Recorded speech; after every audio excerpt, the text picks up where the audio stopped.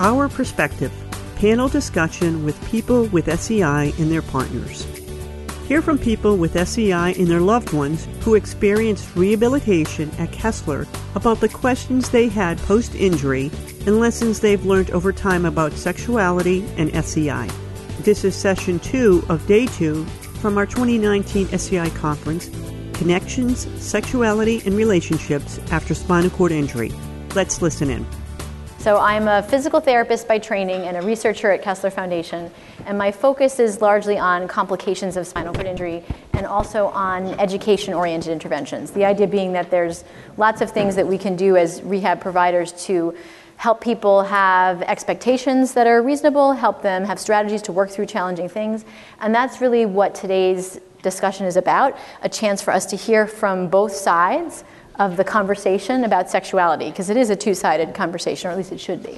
So my goal today is to facilitate a conversation between individuals with spinal cord injury who are so graciously sharing their experiences, as well as some of their partners who are sharing those experiences, and to welcome questions that you all have from the provider perspective about how to approach these topics. So with that in mind, what I'm going to do is have each panelist introduce him or herself. We'll start at this end and go down. Everybody will get a couple minutes just to say a little bit about themselves, and then we'll just start having a conversation. I'll open up a couple questions just to get things warmed up. But if you all have questions in the audience, you're welcome to interrupt us as we go. And I have a volunteer in the back, Rob DeLuca, who's helping us out, who's got a microphone. So I'm going to ask that if you have a question, raise your hand so he can see you. Let him come to you so that you can actually speak in the mic. It'll help us all hear, and it'll help us capture it on the audio recording for podcasts that we're going to use to help share this with your colleagues and with other members of the SCI community who couldn't be here today with us. Okay? Any questions about the game plan? Good? Okay. All right. So with that, go ahead, Laura. Hi. My name is Laura Muniz. I am Victor's wife. We've been married for about 2 years now, but dating for much longer. I also happen to be a registered nurse and did work at Kessler for some time, so it's nice to see everybody. My name is Victor Muniz. I'm 33 years old. Like she said, that's my wife. I got injured when I was 22 back in 2008. I spent 5 months at Kessler, and then that's when I went home. I'm currently employed with Hudson County Corrections. I'm a security systems operator there. I've been working there for about 3 years, and I think that's pretty much it. Mm-hmm. That works. All right, guys. My name is Richard Marte. I am 28 at the moment. I got injured when I was 24 years old. My injury was due to a couple gunshot wounds. One of them was to the spinal cord. I currently am employed. I actually do lift, so it's pretty interesting. And I was in Kessler for about 3-4 months, inpatient, and been there on and off for about the whole 4 years since my injury. And this is me. Hi. I'm not actually as good as I appear on paper, because my name's down as Darren Good, but I'm actually Darren Lombard. My wife's Samantha Good. I'm married to Sam. We've been married nearly 4 years. I'm stepdad to Daniel and Alicia. I'm a clinical psychologist, but since Sam came out of Kessler in March, I've been full-time support for Sam and working part-time, and we're just trying to figure everything out bit by bit.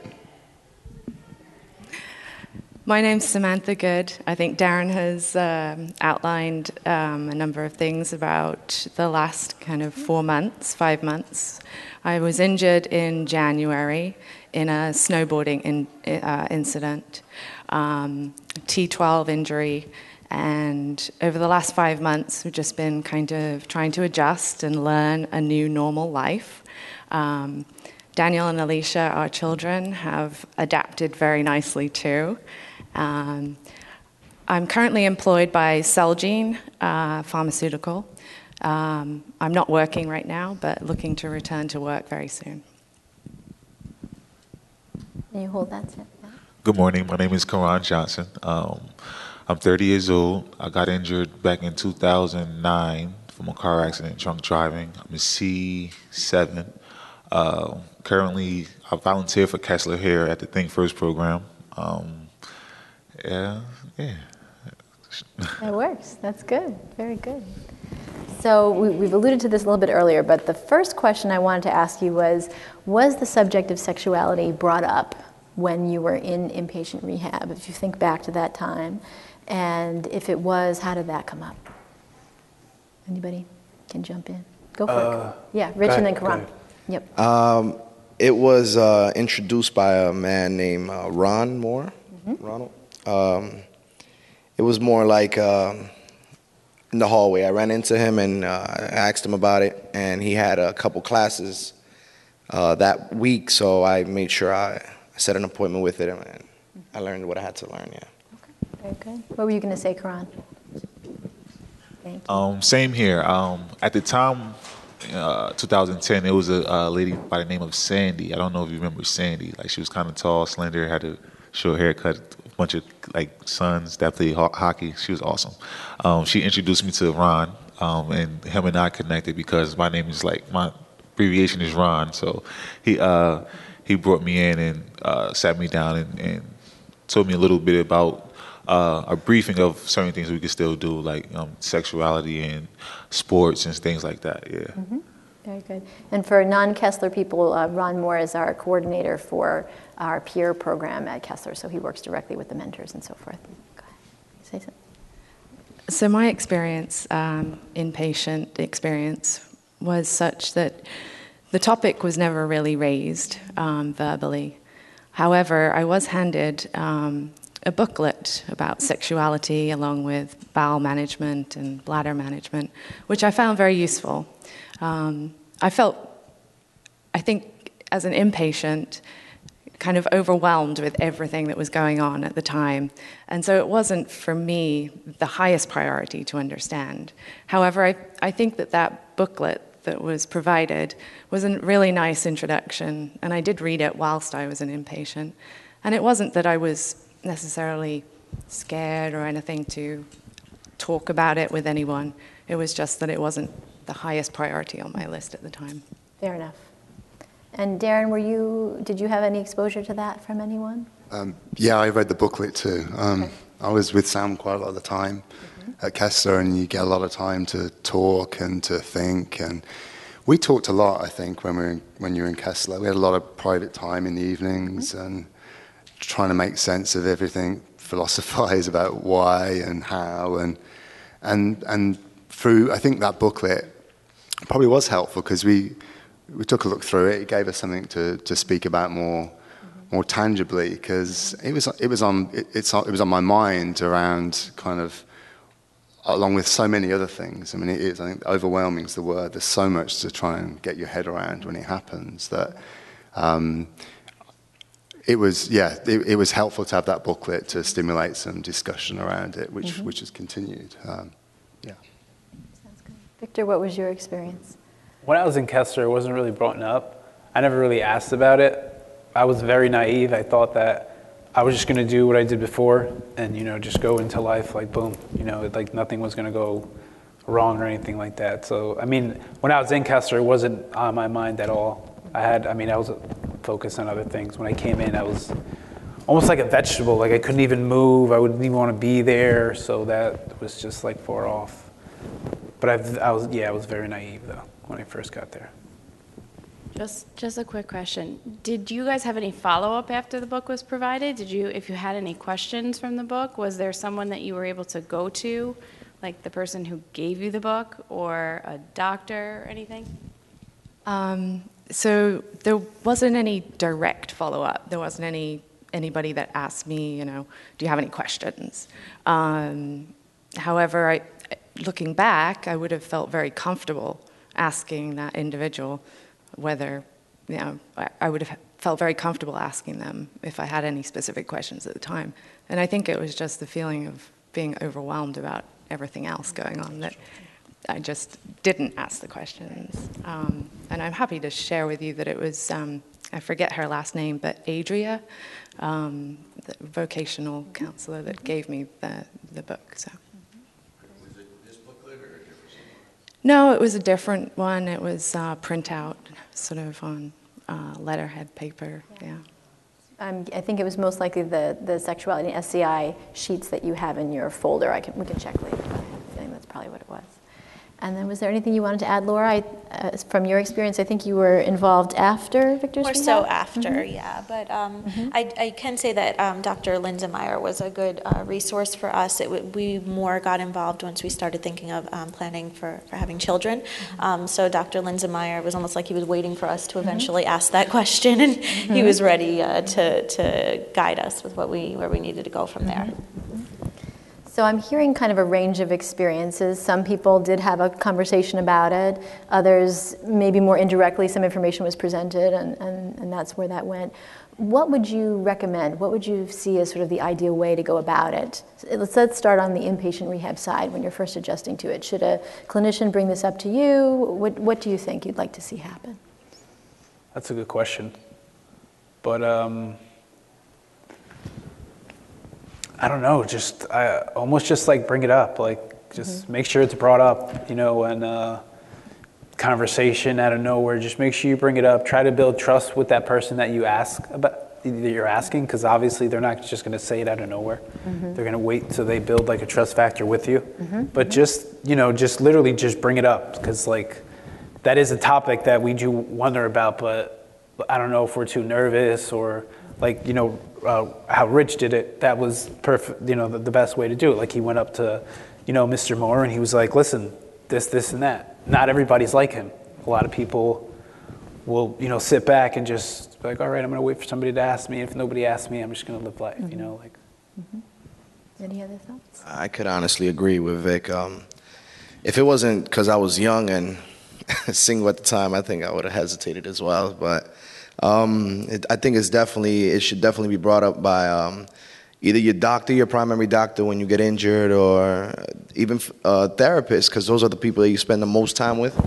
I think it's obviously you have to be comfortable, build some kind of rapport, but I think it should definitely be mentioned once, twice, maybe even 3 times, just to really understand. All right, look, it's going to be different, but there's always possibilities. I think it should, yeah.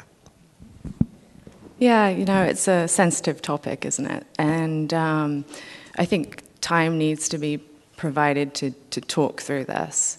And, I guess I keep saying this, but it's an overwhelming situation to be in at first, and there doesn't seem to be a lot of time when you're an inpatient because you're running from this to that to the other, and everyone's very busy.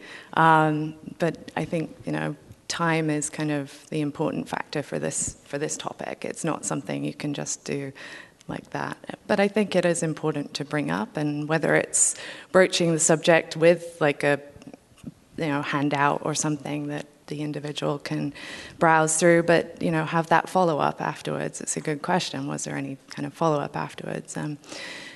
So yeah, and everyone's different, right? Everyone's different and takes a different approach to this topic, and so it's very sensitive.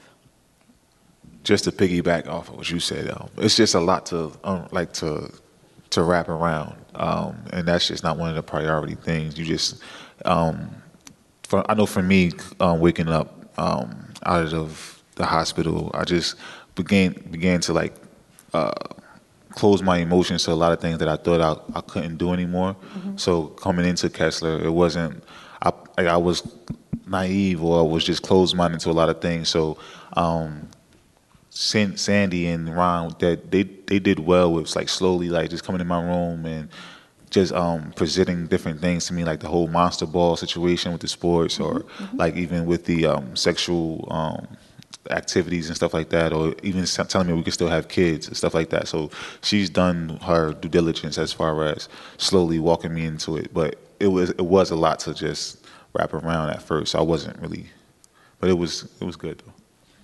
Go ahead. I would reiterate what everyone said about asking the questions and starting conversations about this, because I think one of the things that really jumps out at me from the last 5 months is how much more comfortable we feel talking about stuff that we never ever thought we'd be talking about with other people. Bowel programs, bladder management, sexual functioning. I mean, maybe it's because we're English and it's not the kind of thing that you do anyway, but some of the conversations we have with friends, how open we are about other things. And I think everyone is different, of course. And I don't want to speak for Sam, but what I would say about our relationship, and I hope I'm on the ball here. My sense when we were figuring this out was that we can handle this together. And I had all kinds of thoughts about, well, what's it going to be like? What's Sam going to be able to feel? How's it going to be different? I mean, we've always been very physical, and it's always been a big part of our relationship. But the way I thought about it was that, the reason that things are good is that we communicate and we can talk about this. I think that's probably one of the reasons why we didn't necessarily need to ask more questions of professionals, I think, at that particular point. But everybody's different, and there may be some people who aren't as able to communicate about those things, or it can be embarrassing. A lot of this stuff is embarrassing until you start talking about it and start going through experiences. You think, wow, we got through that, and it becomes a little bit easier. So I guess the long and short of that is absolutely ask the question. Start the conversation, put it on the agenda, even if a person's not ready to be receptive. And maybe let them know that these are things that you can come back to an outpatient as well, that there's someone that you can go to, someone that you can talk to about this if any questions come up. Yeah, Rob, we'll give you a microphone and we'll be glad to hear that question. I just want to piggyback off what Darren said. I mean, if you're in a relationship when you have the injury, it's one of the, what impact is this going to have on our relationship? And so that's something you want to know right away, or as a young man, it's that's one of the things that you think about a lot. And so you want to know, you know you can't walk, and you're having issues with bowel and bladder, but right behind that, especially for a couple, is what impact is this going to have on our sexual relationship, our physical relationship? How are we going to connect? So, I mean, we talk about bowel and bladder freely, but we're afraid to talk about sex. Yeah, that's true. And that's a good segue into sort of the next question, which was about what were your expectations about what your sex life might be like, or what the effects of SCI might be on you? And those could include, not having any because you hadn't thought about it. But what was your experience? I see you smiling, Karan, so I'm going to make you go first. Wow.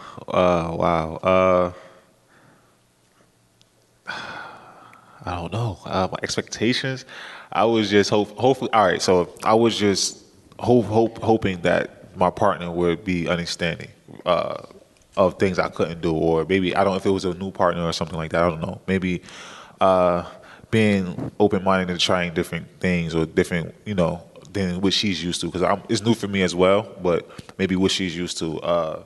So yeah, my expectations was just to make the female feel as comfortable as being with someone in a wheelchair doing this. So yeah. Sure. Anybody else? Go for it. Now, I think one of you, Victor, you were talking about being naive. So tell me a little bit more about that. Yeah, I didn't have expectations. I thought I was going to go back into the world and just do what I was doing when I was walking. So I really didn't think about it. It wasn't on my mind. It was just, I was very naive. I'm thinking now, how could I be thinking that? But that's how it was. I was doing one thing before I got injured, and I was like, all right, I'll get through this, and then boom, we'll go right into it. And it was just like a wall. Can you tell us a little bit about your first experience? First experience was, it was a little awkward because, as naive as I was, I never thought it through. So, we're getting into it, and I'm like, oh, all right. I'm not in the good position. I got to move. How's she gonna feel with this? And it was just it was awkward. I mean, we got through it, but it was just it was awkward. More so for me because I just didn't want to make her feel uncomfortable. I could probably add a little something to that because my perspective was similar but a little bit different. I could see that there was a lot of hesitation on his part with certain things, even going back to the dating end. I did have some knowledge about things because I was training to be a nurse at the time, and was aware of certain things that occur when you have a spinal cord injury. But down to the bowel and bladder, because I'm coming in, I wasn't there with him an inpatient, so he had gotten this information, but it was kind of hard for him to anticipate how I might react. He didn't really, at that time, know that I had a good understanding of it, but seeking a partner, I think that was stressful for him, knowing like, well, if there's a day that my bowels are out of whack, how am I gonna be with someone romantically and address that? How are they going to feel? Are they going to be willing to help me, or is that going to be a deal breaker for them? So I think you get more comfortable with things as they happen, right? And you kind of see how the other person reacts, and I think it's all about teamwork. But on my end, I could say, seeing how much he did trust me with his body and helping him adjust to this new life kind of broke down any barrier I could have and made me trust him more than I would ever trust anyone else with my body. Yeah, in the beginning of our relationship, I was very, like she said, very hesitant. So around maybe like the first like 5 or 6 times we were always supposed to hang out, and I would cancel like at the last minute because I couldn't get it in my mind like, oh, she's not going to want to be with me. I'm in a wheelchair. Like she's not going to want to deal with me getting in and out of the car or bowel and all that stuff. Like that extra baggage, just like Rich said. So. I mean, I'm lucky to have her now because how I treated her in the beginning was rough. Like I literally would cancel, like, I don't know, maybe half hour before we were supposed to hang out. Yeah, I can't do it. And I would just send the text like, yeah, I just can't do it. Wouldn't even explain. And then, one day she came to my house and she was just like, listen, what's going on? Like, you keep canceling on me. Like, what is this? And it was at that point when I knew that she was ready to handle whatever was going to come her way, because I didn't know if she was ready. Like the big thing with me was like, all right, how are we going to go to and from? I got to get it in and out of your car. Now it's going to be embarrassing for me to have to ask you for help for me to get in and out of the car. Like I'm a man. I'm not supposed to do that. So yeah, that's what happened. But it was hard for me in the beginning. I'm like I said, but I'm very lucky for her to still be with me as much as like I did. And then I think Rich and then Yeah, go ahead. So did you guys have these it seems like you didn't have conversation. You just kind of went with it, and she was so good that you didn't have to have that conversation initially? I mean, we did have conversations when you're kind of in a situation and you're like, shoot, what do we do now? But in terms of like sexuality, no, I guess once you're comfortable with someone, you just kind of work through and feed off of what you can tell each other's comfort levels are. And if there's a worse conversation, I would never talk about it. She would have to ask me maybe at like the last minute type stuff because I'm not going to bring it up. So like in terms of like your fears of bowel and bladder and whether you have an accident during sex or anything, that was kind of like swept under the rug in your situation.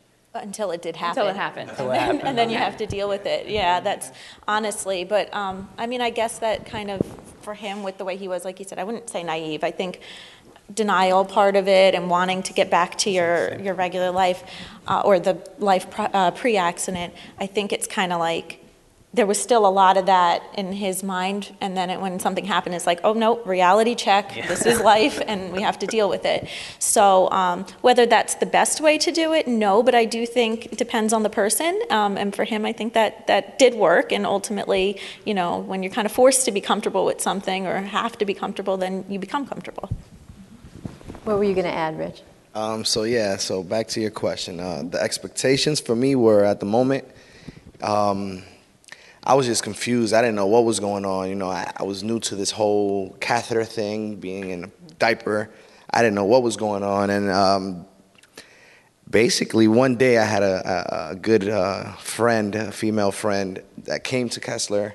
Mm-hmm. And, we tried to, physically, but nothing was really, at the time, wanting to even work. So I was like, you know what, just leave it there. But once I came home and I started getting more comfortable with everything, my first experience basically was it's pretty very different, very different. You know, I thought it was a good timing, good vibe, good everything, and then one thing led to another, and I had a bowel movement, and that shut me down. Like, that brought me down and put me back on, you know, ground zero. So I was like, you know what? Let me just figure this out by myself, and I'll get to you when I know. I'll call you back. Basically. Yeah, that was that's basically All right. it. Yeah. All right.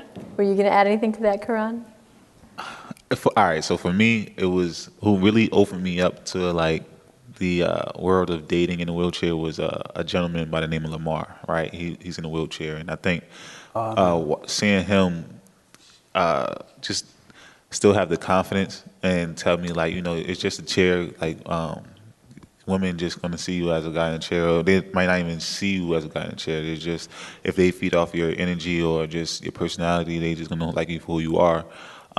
So that I had to, you know, to wrap my head around that as one of the mental things I had to open my mind up to. And it was like how you said, it was really just feeling like a man and being independent. Like, it's just you really got to prepare yourself for when you about to have sex in a wheelchair. Like, it's like got to be like I have a colostomy bag, so it's not hard for me as far as maintaining my bowel program. So, but prior to me having the colostomy bag, I definitely would make sure, like, you know, my mornings were good, like as far as like making sure I use the bathroom and monitoring what I eat, because I didn't want to have those accidents like that. So it was definitely like a day of planning. It's not something that's just going to happen. Like, you know, we go on a date and we just like, oh, we had a few drinks, let's go back. You know what I'm saying? Prior to me having a colostomy bag, but now that I could control my bowel program through that, and now I understand like my bladder program a little more. I could manage it, and I could, you know. But yeah, it was a lot of things to keep in mind, like how you said. And my first time was just it was. First of all, they had to tell you where to go. Like, someone has to tell you where to go to get like these male enhancement things. Like, you know, like, I was told to go see Dr. Schoengold. Like, he became like my man. So. I see Dr. Schoengold, like, he's like, you know. But yeah, you have to be exposed to who you go see. We don't know who to go see, like what to use, because they tell you what not to use because blood pressure and things like that, Viagra pills, or like yesterday we were talking about the pump, but I don't think they mentioned like Viagra pills because it's not good for us. So, you know, at first, if you don't go see a doctor or a physician and tell you what's to take, if you just ask friends and somebody like, oh, just take some Cialis, so take some Viagra, then you be like, all right, well, and then it might not work out for you. But yeah, you definitely need to do your homework and prepare for any rendezvous that's about to come up. It's not something that just can happen. So we'll come back to this idea of, you know, things that you've learned over time. But Darren and Sam, I wanted to give you a chance to sort of add to what we were talking about in terms of expectations and what you thought things might be like. Yeah, I think that question about expectations is quite difficult. My expectation, I don't think I had an expectation. I think it was a very low bar that was set for me. And I think we're still trying to work through things. And, you know, our first time, I was petrified. I was scared about not being able to feel anything. And if something is going to hurt or anything, I'm not going to know about it. And so I think with all those kind of thoughts and emotions going through my mind, it was tough. Yeah, so I think, you know, Darren and I are still figuring things out, but yeah. I was just struck by the low expectations bit. That's not a comment on you, Darren. No.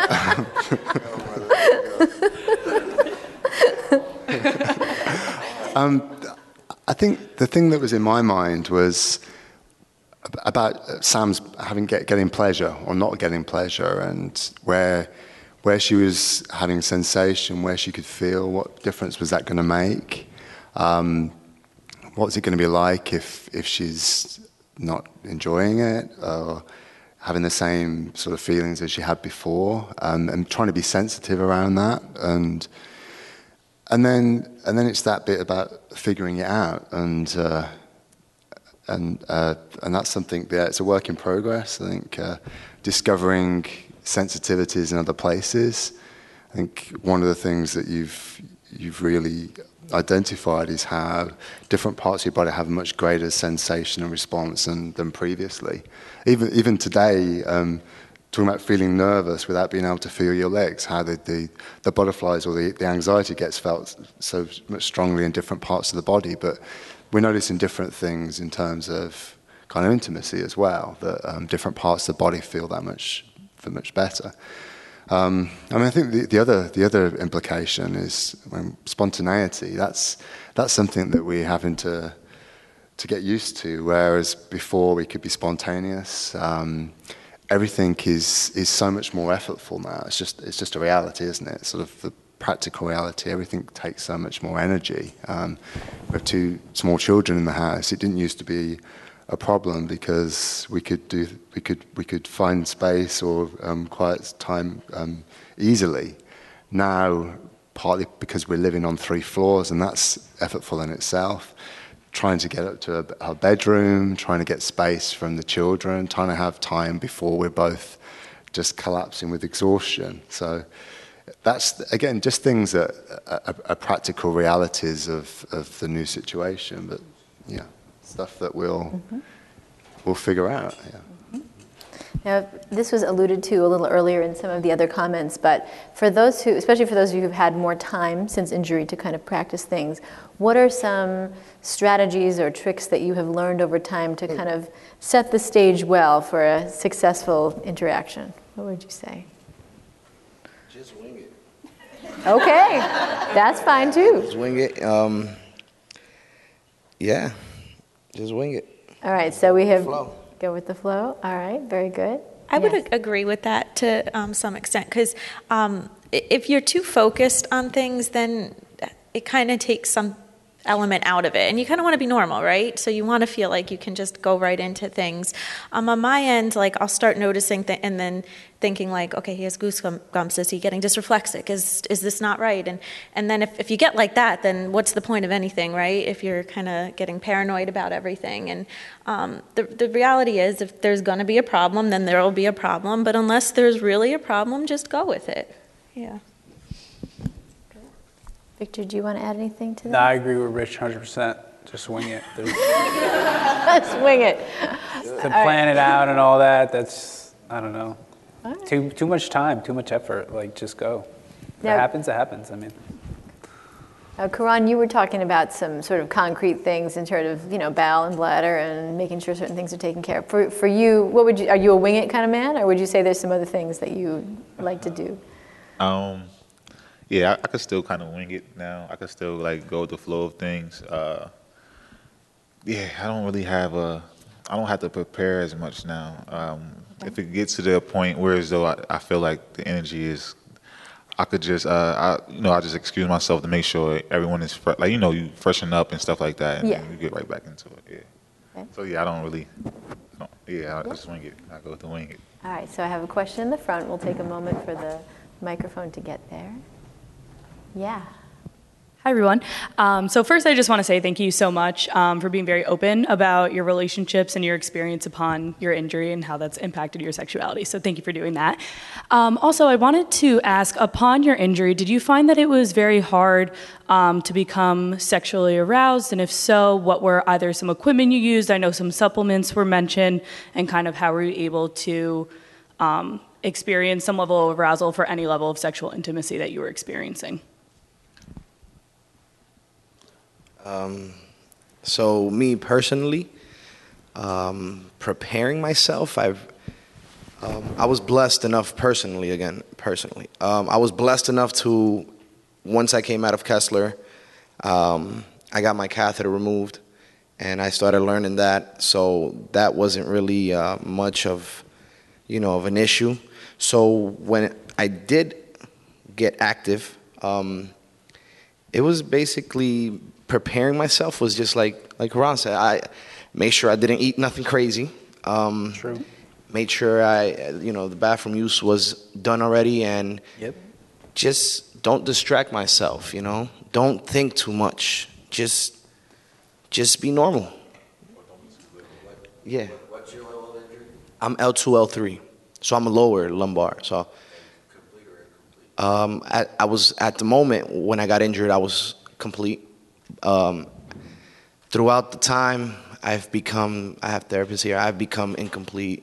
So I have certain functions that that I have. Certain muscles obviously don't work, but I have more than expected use. Yeah, if I could ask you a word. Yeah. Go ahead. So when you're like aroused through visualization or through fantasy or anything, do you get an erection? Correct. Yes. So you didn't have a lot of problems with erectile dysfunction? In the beginning, I would say about a year gap, about a year or so, and then after that, it was just getting more comfortable, more normal for myself. Yes.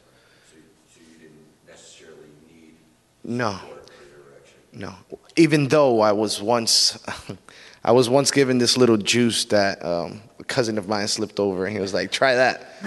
And Tried it? yeah. Like a street. Yeah. We'll discuss that No, later. everyone's like, did that work? How'd that go? Don't drink the whole thing, man. I never said that. But yeah, they gave me something before, and I was like, yeah, I don't need this no more. Yeah. Basically, yeah. I'm very blessed, by the way, with my injury. So You're spared function. Yeah. So I'm going to ask Rob to transition the mic back to Maggie in the back who has a question. Thank you so much. Thanks, everybody.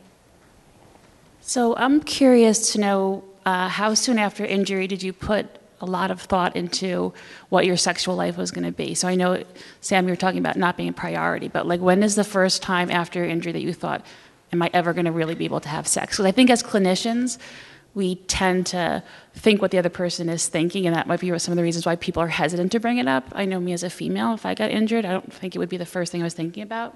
So I'm just curious when that moment came to you after being injured. One time I was with a friend, and we had like these two girls over his house. So then we're talking, whatever. It's just me and the girl, and we're kissing and everything. And I'm thinking like, damn, how the hell am I going to get in the room? Because that bed is high as hell. I'm not going to ask her. And it was at that moment right there, I'm like, wow, am I ever really going to have sex? Like, it's like, when, so I just, I wung it, I mean, I never asked her to go into the room. We just stood in the kitchen the whole time, but it was at that moment. And that was, I got injured 2008. I went home in June. I got injured in June. I went home in December. So I would say maybe like 2 months after my injury, that's when it hit me like, damn, like what am I going to do? Or how am I going to do it? For me, I was 24 at the time. I was, like I said, I was single. So instantly, the next day I woke up in the hospital. I was, once I got into Kessler was probably like a week after. And that's when I was like, I need to figure this out. And that's, I had a friend come over and we tried some stuff, but yeah, it was a fail. But instantly, yeah, I was thinking about it. That's off the record. You're no longer an inpatient. The door was locked. I spoke to my nurse, said, hey, give me a break. Do not They disturb. understood. So. Hey, if they're going to add it to our standards for accreditation, there's got to be a way to make that work, right? So that's all right. At Kessler, you don't have a privacy sign or anything? No. No. We can get them. We have paper and tape. We can figure it out. Put a tie over the door. There you go. It's understood though. Once that door is closed, like you ain't coming. No. Not at present, no. All right, so we were to There's continue. another question. Yeah. Oh, and I just wanted to make sure. Did anyone else want to add to Maggie's question, and then about the first time thinking about it? I can just add. So although everything is very much overwhelming and maybe not the highest priority. It was on my mind probably from after a week. I think Darren mentioned our lives previous to the injury were very physical. It was a big part of our relationship. So my thought was, well, what's going to happen? Where is our relationship going to go? I feel very unattractive. How do I handle all of that? So I think it was always on my mind. Perhaps it wasn't my highest priority to absolutely fully address at that time and, maybe ask questions while I was at Kessler, but it was definitely there from almost the get-go. I agree with everyone else. It don't take long before because you go through the emotions. You go through a lot of the emotions, and those are one of the emotions that just kind of like stick in your head because you like, well, if that was part of your life before, I can only imagine. So it was definitely I had a Kessler moment as well, just because at the time I had a girlfriend, and I just wanted her to know that. Like whatever we had to do to kind of keep this thing going or keep this, keep the spunk in a relationship, I'm for it. And it's just, you got to kind of be like comical with this as well. As part of it, it's like, you just, when I say comical, it's just little things that be said, like, oh, you're that's not the only way you could please a woman, right? Like just having penetration, like, you know what I'm saying? So oral sex is one of the things that you kind of turn to as first. And then once you start to go through that stimulant, relief of like, okay, I could do that, I could still do that. But then you start to find out things about yourself that you might have a little erection or a little, some type of stimulant feeling. So then that's when you start to go ask questions, I feel like. But you have to be open-minded to trying. You have to start somewhere, right? And that's where I kind of started in Kessler, and then, yeah. And then, Darren, did you want to add, and then we'll go to the other Yeah, I was just going to say, it was, as Sam's husband, it was after Sam that we started thinking about it. Because I remember not long afterwards, you started talking to me about that and some of your worries, and I'm like, seriously, you can't? I'm just glad you're alive. I mean, like, and we were going through all this, and like, don't worry, don't need to worry about that. That's all. It's all good. There's more important things right now, and so just in terms of when it comes, I'd say it was much sooner for you than it was for me. Yeah. Fair enough. All right, there was another question in the back still.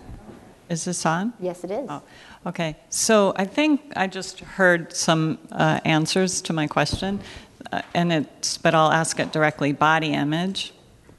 Well, for those of us born and raised in America, body image is really a big deal. And just if anybody can share directly how you dealt with that. Did you deal with it inside your own head? Did you talk with a friend? Did you see a therapist? If you're spiritual, did you go to the church people and talk to them? Like how did you? That's a big shift in identity and the way you experience your body. So I hope I'm making sense. No, I feel like it has to be all of those things. Like it has to be you talk to someone to kind of because you start to like be shy in your own way, so you have to talk to someone so they could kind of give you a little push of confidence. Like, don't worry about it. Like, just ask her, see what she say, or just make the move and see what goes on. That type of thing. You pray about it. That you could get into a relationship or be with someone that's going to accept everything that comes with being with you. Yeah, you got to. It's everything. You need a support system all the way around the board. And then you need that push of confidence, yeah. I would speak, I agree. First of all, you definitely need support.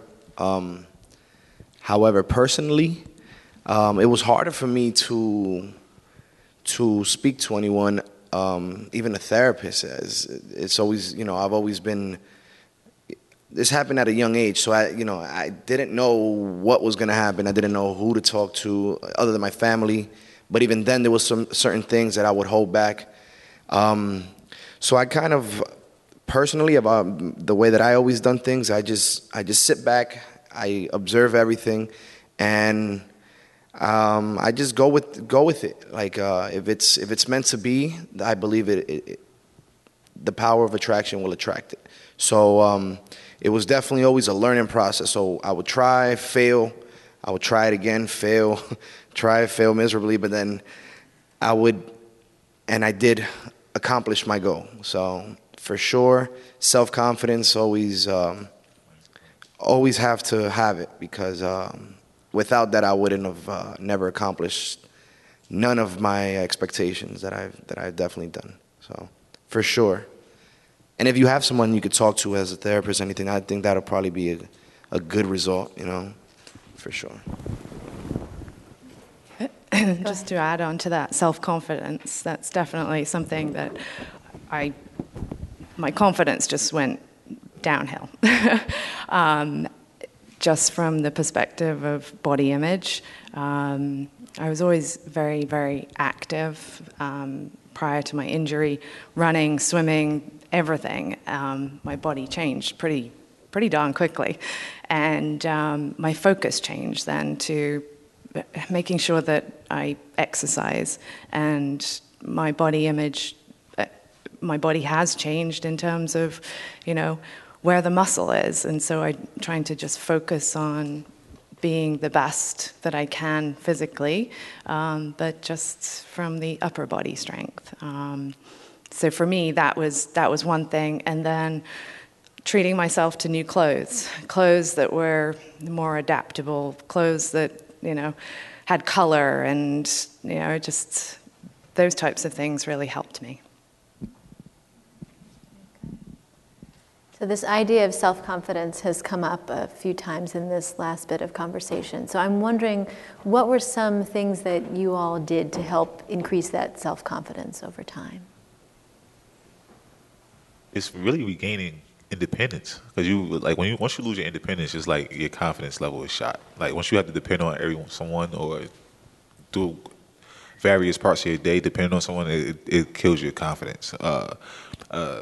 So it's really just regaining that, just entirely. Because once I regain my confidence, I feel like me being in a wheelchair, I feel like I've learned that you're more attractive when you just have a confident, like. It shows. It's just quite interesting. Like I feel like prior to my life, I have had my share of dealings with in sexual whatever. I feel like I haven't really stopped. Like honestly, it's same. Like I feel like the confidence level is just more attractive. So but just regaining your independence, knowing that you could do something, is just He's right. You just have to work on it. I remember when I was at Kessler, in the beginning, I was confident because there was people that had my injury. Like I didn't go out really. It was Kessler, so you stood there and you knew everybody that was in the facility. You did basically almost like the same thing every day. Then when you get to the real world, it was like it hits you in the face. Like, all right, that's when it went back down, and you just got to build it up on your own. Make goals for yourself. Just try to keep going forward. Because if you don't do that, then you're going to be like in depressed mode or anything like that. But it's just keep pushing yourself. And then once she came into my life, like they're saying support. Once she came into my life and I knew that she was okay with everything, like she gave me the most support of anything. Like I went to college. When we were together, she gave me like an ultimatum. She was like, listen, you either get a job or you go to school, because we're at a standstill, and she's like, I want to move on. And it wasn't until that point that I was doing anything. Is when she said that, I was like, all right, then maybe if she believes I could do it, then I could do it. So I ended up going to college, graduating college, and then that helped me like get a job and all that. But support and everything that just builds your confidence up. I was going to say also with that, I think when we started dating and building our relationship, I could see that there was a shift at that time going with some of his friends that were his best buddies pre-injury. And I think when you're surrounded by people who either don't get it or unwilling to try to get it and understand what you're going through, I think that's a big blow to your self-confidence. It's tough. I think if you're around people who understand or are willing to understand, then you kind of feel like, all right, I can take whatever comes my way because they're still going to be there with me if it doesn't work out or if I need help. But, you kind of learn, unfortunately, you learn a lot about other people and their response to your new life. How did I gain self-confidence?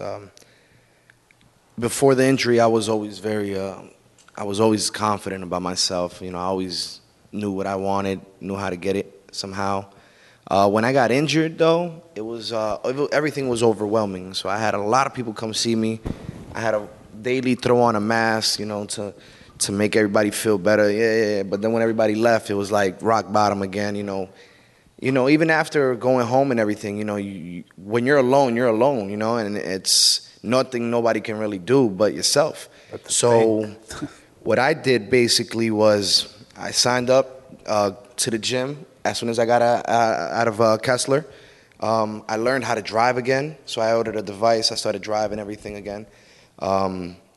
I went into pools. I would do stuff that I used to do before by myself. And then one friend would want to come, another friend would want to come, and then, they would learn about, how does he do this, and this, and just small things like that, just kept adding up the self-confidence. And before you know it, I was already working Lyft with a wheelchair in my passenger side, speaking to people I have no idea who they are, just pushing them and to do better. And it boosted my ego, it boosted my self-confidence to the roof, without a question, yeah. Just being out there in the real world. Excellent. I think it's the best thing. Yeah. Sam and Darren, was there anything you wanted to add to that? Sorry. I think what everyone has said here is pretty much what I feel, which is, building independence, that's critical for your self-confidence and having the support system. I think for me, Darren has just been my rock, and without him, I think it would have been so hard. Sorry. All right. Yeah. We cannot do this alone. All right. There was one question in the back. Go ahead, Cindy. And you have the mic. Okay. Hello. Thank you, everyone, for being here. As a clinician, my question is how do you feel, or how would you recommend that we bring up the topic of sexuality or relationships? Just say, hey, or how would you recommend the conversation get brought up? Just normal conversation, you're talking, and then just keep it flowing, and just sneak it in there while you're talking, you know what I mean? Because you can come up to me, because it's funny, because people come up to me all the time and they ask, well, how'd you get injured? And I look at them like, all right, I can either tell you the truth, because I know you don't care. Yeah. I know you're just being nosy. Mm-hmm. You know what I mean? So sometimes I mess with people and I tell them other reasons how I got injured, because I know you don't care. The minute you walk out of here, you're done. You're not going to remember who I am, so it's okay. But if you're talking casually and then, you just slip it in there, I think naturally the person would just talk out of nowhere about it, not knowing that you even said that. But the conversation is going so good that once you ask that question, it would just came out naturally. So rather than you come up to somebody and just ask them right away, they're going to be hesitant. So it's just, if you bring it up casually, if you talk, build a little trust, maybe not the first time, maybe like the second or the third session, you just, you bring it up, you sneak it in there somehow. Because once they get comfort, you were my therapist when I was at Kessler from the beginning.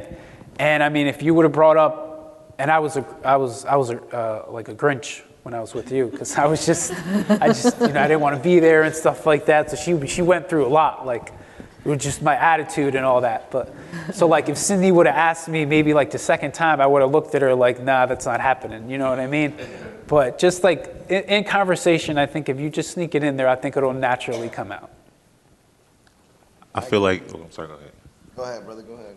I feel like if you a part of that, you ask the patient or what do they know about activities or things. Like you bring up a whole bunch of things like sports or little clubs they could get into, and then you just ask them. That's just one of the things you ask them. Like, do you know about like sex and for disabled or in a wheelchair or just a sort of things that you ask. You just you don't just like, hey, you having sex yet? Like, I don't know, but I mean, if some people, like you said, you build that comfort, you can ask. But if it's someone, a new patient, you just present different things that they might not know that is still out there. I agree with both of these guys, to be honest. And just to add, when you get injured, like I said before, the people that you see the most is always your primary doctor there and your therapist. As soon as I got injured, I could recall getting told multiple times, hey, look, you might never walk again. Why don't you just slide in, Hey, man, sex is possible. I'm not going to, you might not walk again, but you might. You could definitely have some. Offset that a little bit. Good point. I think they should, when you're one-on-one with your therapist or the doctor comes in, on a daily checkup, hey, you give it any thought? You slide it in there. I think it's the best thing. Be consistent. Don't just ask once and then never ask again, because at that point, we're thinking like, yeah, you don't really care. Yeah. Like you never really ask me again. But just ask, even if they don't answer you the first 3 times, but at one point, that one time when he or she is ready to talk about it, I guarantee you they'll go up to you, because you're the person that's asking and wondering about it. I was wondering. I also wonder if I can come back to the thing about confidence afterwards as well. But sure. Just in terms of what I saw when I was at Kessler, everyone's so busy. It's so much. I mean, the place is amazing. The work that the therapists do, the OTs do, the nurses, everybody, the doctors. It's an incredible place. I want to say that first of all. But because there's so much going on, there's so much to do, there's so much strive for independence that it seems every moment is full, every moment is busy, and the focus is there. And I wondered whether maybe nurses and aides could even be the best people to have those conversations. People who see you a bit more often, who see you in your most vulnerable. See you most vulnerable, exactly. And I'm not necessarily saying that they have to become the therapist, but just someone that's comfortable having the conversation, because sex is important to most people. It's not to do with qualifications or experience. It's a normal human thing. So I'd be encouraging sort of everybody to feel confident about having the conversation rather than put it onto one professional. Because there might be one person that you just gel with. There might be the aide that gets you, that you can talk to about anything. And I would really encourage everybody to feel comfortable having these conversations and to be able to direct people elsewhere if necessary. You're going to add something, Karan? I know Kessler offers because when I come to volunteer with Ron and Janine, that's one of the things I kind of mention, because I know you lose your sanity when you feel like you can have sex, right? Then I just you could. And they're like, word. They just kind of open up a little bit, right. So I agree with you, but it's really more so just the opening up part is identifying with someone that looks like you, so how you were saying when you was in Kessler, it was your safe haven, so you was cool. And me opening up to Lamar because he was in a wheelchair about just driving or dating and things like that, traveling. I was a little more accepting to listen because I could identify with him being in a wheelchair. I know he went through it, opposed to like a therapist. I know you guys are on job seminars and things that keep you guys knowledgeable about it, but it's just the fact that I know he went through it. I could identify with that. So that was.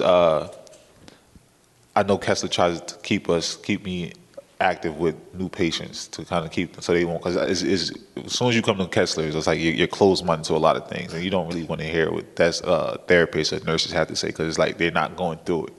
So I know they try to keep that. Yeah. It's nothing against the therapists or doctors or anything. It's what I'm trying to say is you guys ask how do you bring it up, but it's tough because you guys are so busy. You have goals for this patient to make, you know what I mean? So you have to focus on what he or she is doing. So even for you to bring up that topic is hard because, you could be talking to someone casually, and then he slips and he falls, and you got to worry about that person.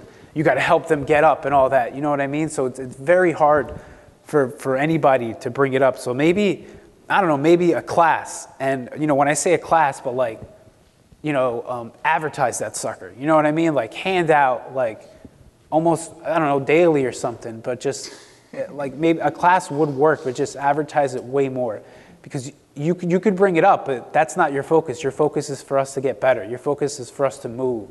So it's hard for you girls and guys to bring stuff up like that because you're so focused on other things. It's really tough. So I think since this topic is wonderful because it's going to segue beautifully into what we're talking about next. So I think Laura had a comment, and we'll end there if that's all right. I just wanted to actually repeat something that came with a question earlier. Really important not to assume that someone doesn't want to talk about it. I think that's like key, like looking at that as a nurse and also as a spouse. I think just not making any assumption on that. And I think what Rich said is actually really neat. You are kind of, I remember often feeling like kind of, you see the individual struggling with their new life and they can't help but notice all the things that might be hard for them now or things that they may not be able to do in the same pattern or way that they used to. But yeah, why not focus on some things that they can do, and sex happens to be one of them. So I think it is important to kind of bring that more into natural conversation there. So I think there's one question on the side. What I'm going to do is I was going to invite Dr. Tepper to come up if you wish to start getting set up while we take that. You may. It's your talk is next, so you can do that. Yep. A little bit deeper into a little different issue. It's what was your answer? Yeah. You mentioned support for your erectile function, right? How about ejaculation? I just learned about that yesterday because I have. Okay, so I have women ask if I could ejaculate still, whatever. So I tell them no, whatever. But then yesterday, come to the seminar yesterday, and they had like this little, what was it? The Vibrator. Oh yeah, the machine. What? It's like a machine that it's like a vibrator. And it helps we'll you be ejaculate. getting to that later. I don't exactly know where you put it, but like it helps the flow come out. You know what I mean? Yes. A friend of mine has it. Oh yeah, okay. So Like There's yeah, Vibrac, and I was like, there's the Ferticare, or Never heard of it's that. something like that because what it is I asked why did I ask him about it? It's because we're trying to have kids, and I can't ejaculate, so we're going through IVF, and we're going through IVF, and we were having problems. So my friend he has kids. He has he has 2 kids. So I'm like, you know what? Let me ask my friend Nate. I don't know if Cindy remembers him, but he was there when I was there. So I asked Nate, I'm like, listen, so, how'd you have kids? What happened? He's like, well, it just so happens that I can ejaculate. But he's like, and then he told me about the machine or whatever, and then, he emailed it to me, and I was like, oh, all right. But in my head, I'm like, this isn't going to work for me because I can't. So, but that's how I know about the machine. okay. And so you just, after how many years, learned about this? How many years since your injury? It's going on 10 years. So 10 years. Listen to this, guys. 10 years, and he's just learning that he has the machine. potential to ejaculate. You learn something new every day, though. Like, I'm still learning. I've been injured for about, 10, 11 Yeah, years. but if I was in your hospital, you'd know before you were discharged that this is a possibility, and in Canada, in some of the hospitals, they have a protocol where people are masturbating, encouraged to masturbate while they're inpatients. And if that doesn't work, then they're introduced to the vibrator while they're inpatients. And if a vibrator doesn't work, then they introduce this medication called midodrine. And so with midodrine in combination with a vibrator, they're getting over 90% of folks ejaculating, and early on, right? It took me 8 years to find out about a vibrator from a friend and to figure out that I can ejaculate too. So one more question, and this is going to be helpful for what I'm doing next. Sure, and then there's one other question on the side here. I need to get back to when you're done. In any instance then, short of ejaculation, do either of you guys with higher level injuries, what was your level? T12 is not really a concern for you. It's higher than T6. Experience autonomic dysreflexia during sexual activity? Yes. Okay. And can you tell us about that and how you manage it? You know, when we're moving around, I'll get goosebumps. It's pretty, and spasms, really. I just, honestly, I go with it, and I just try to get over it as it's going. I don't, like, stop or anything like that. I mean, if it's, like, really bad, but it never gets to that level. Like, I'll get, like, minor goosebumps, but no, I did that once, and I asked her to like, get off, and, like, yeah, that's the only time it ever happened. And that, the next day, I called my doctor, Dr. Kirschroom. I don't know if you guys know him, but I was like, listen, this is what happened, and then he told me, and I was like, okay, maybe that's what it was. Did he tell you, like, prescribe a medicine, or? No, he just, and then I called Dr. Linsenmeyer, too. Actually, Dr. Linsenmeyer said it was, well, it probably was maybe I was, like, trying to ejaculate or something like that, and then... Getting close to ejaculate. Yeah. And then it was just like the pounding headache that I couldn't, and it just, you know. Your blood pressure really spikes towards ejaculation. Yeah. All right, I can talk to you guys more later. You were going to say something else. No. So what I'm going to request that we do, if it's all right with you, Dr. Tepper, if you will feel free to come up to the front and start getting ready, and then I'm going to take that question while we're doing that. So, and if we can get the microphone back over here. Perfect. Okay, go ahead. Thank you for being so patient. No problem.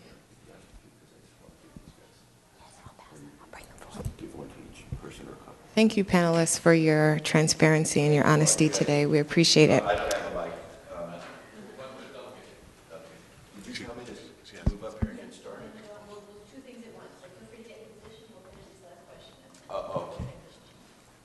Okay, thank you. My husband and I have a question / comment. His injury is about 30 years ago, and I wanted to ask this question specifically to the two couples on the panel who are married. Something we experience quite a bit are the reactions of other people to the fact that we are married. And sometimes even, in public places, it's our relatives, it's pretty much everyone, these reactions of right to his face, oh my God, you're such an angel, you're a wonderful person. I think the intention is positive, but how do you deal with those kinds of comments being made, asking the spouses and those who are injured as well? Well, I remind everyone that I can be a nightmare too, and that we're a normal couple. No. In all seriousness, we did get and still continue to get some feedback that you wish didn't exist. I remember because we grew up in the same town, so and we're very different. He was an athlete, I was more into music, so kind of there was that, like, how did they end up together to begin with? But then when the underlying, it's how are they dating, how do they do things, and it happens. And honestly, I think sometimes it's more nonverbal than even verbal, where you just see how people are looking at you. A lot of times it's assumed that I'm either his nurse or his sister, unless you specifically introduce myself as his wife. I think more often people think I'm either his sister or, if I happen to be in my scrubs, his nurse. A lot of times. Sometimes we're late because she's coming home from work and ask her to change, but she doesn't sometimes. He doesn't like when I go out with my scrubs on. They're always thinking that she's my nurse. Yeah. But, I just try to respond as natural and normally as possible and just correct them casually. No, this is my husband, because I think the more normal I make it, the more normal it becomes. But it happens, and like I said, we learned a lot about other people, unfortunately. So 11 years later, I think we kind of know or can anticipate who we may or may not get reactions from sometimes. I guess there's a couple of things I want to say in response to it. Whether it's directly related to your question, I'm not sure, because I think I haven't really seen anything like that so far. It's been a few months, and I guess we're still in similar circles with people that we've been around before. So I don't know whether I comment on that exactly, but a couple of things I would say is, one thing maybe relates to what I was going to say before around how you deal with the confidence side of things, was that, I mean, Sam described me as a rock, but Sam has been a rock for me, and the point of that being is that when you're in a relationship, it's a team effort. There's days when Sam's in a good place and I'm not so good. There's days when I'm the strong person to G Sam up, and so we give and take as much as for each other. Maybe I'm doing more physical stuff now, but Sam's still Sam's doing as much other stuff, to put it shortly. So the fact that we're a team, and I hope that will continue to shine through as we're going forwards, and that might be the response if we do start to have looks or comments. But something else I will say, because as we're figuring this out, there's a few things that you get into novel situations and you think, oh, this is a bit different. And we went to a party, and there were people in chairs and people standing there, and I found it really odd because Sam is suddenly at a very different level to me. And we're there as a couple, Sam's having conversations, and I can't hear a thing. And I feel like, where do I hang? Where do I stand? I mean, and I'm getting it, and then my back's hurting because I'm like at this really strange angle, and like, is he okay? And you know, it's those kind of things that we look different as a couple now, and I'm sure we'll figure it out so that I don't damage my back further, or get better hearing. I don't know, but yeah. Got to get you a wheelchair. Be at the same level. Is it possible to add so I'm just going to add this before we get out of here. Just a comment. So I'm I'm not in a relationship for too long, but I'm currently in a relationship. Before my injury, I'm from Elizabeth, New Jersey. So, you know, you live in an urban area. You're used to growing up with, around violence and, other things. And before this injury, I used to hate when people stared at me. I used to hate when people, I used to see people fight because of how people stare at each other, And when I came out of the Kessler, it was nonstop, from kids to the oldest of adults, just staring me down. And it was uncomfortable day after day. And sadly, we live in a world that people are just instantly gonna judge, without even wanting to. They're gonna want to know why, without even caring sometimes. So for me, I just shake it off. They got a negative question, I shake it off. All right, I'll answer you the best way that I could possibly do it, but I'm about my way. I'm on my way. So yeah, when people ask certain things that uncomfort me, I just give them my best version, and I just keep it going. I don't go from there. I just stop there. So being in a wheelchair, you have to prepare yourself for being like the elephant in the room at all times, right? Like you said, you got to be prepared for like kids saying the darndest things. Like they're the boldest ones. They come up and ask what's going on, or is that a wheel? Like is that a big wheel, or can I ride? Or they want to push you. So it's like certain things you have to prepare yourself for. So like so I'm in a relationship now as well.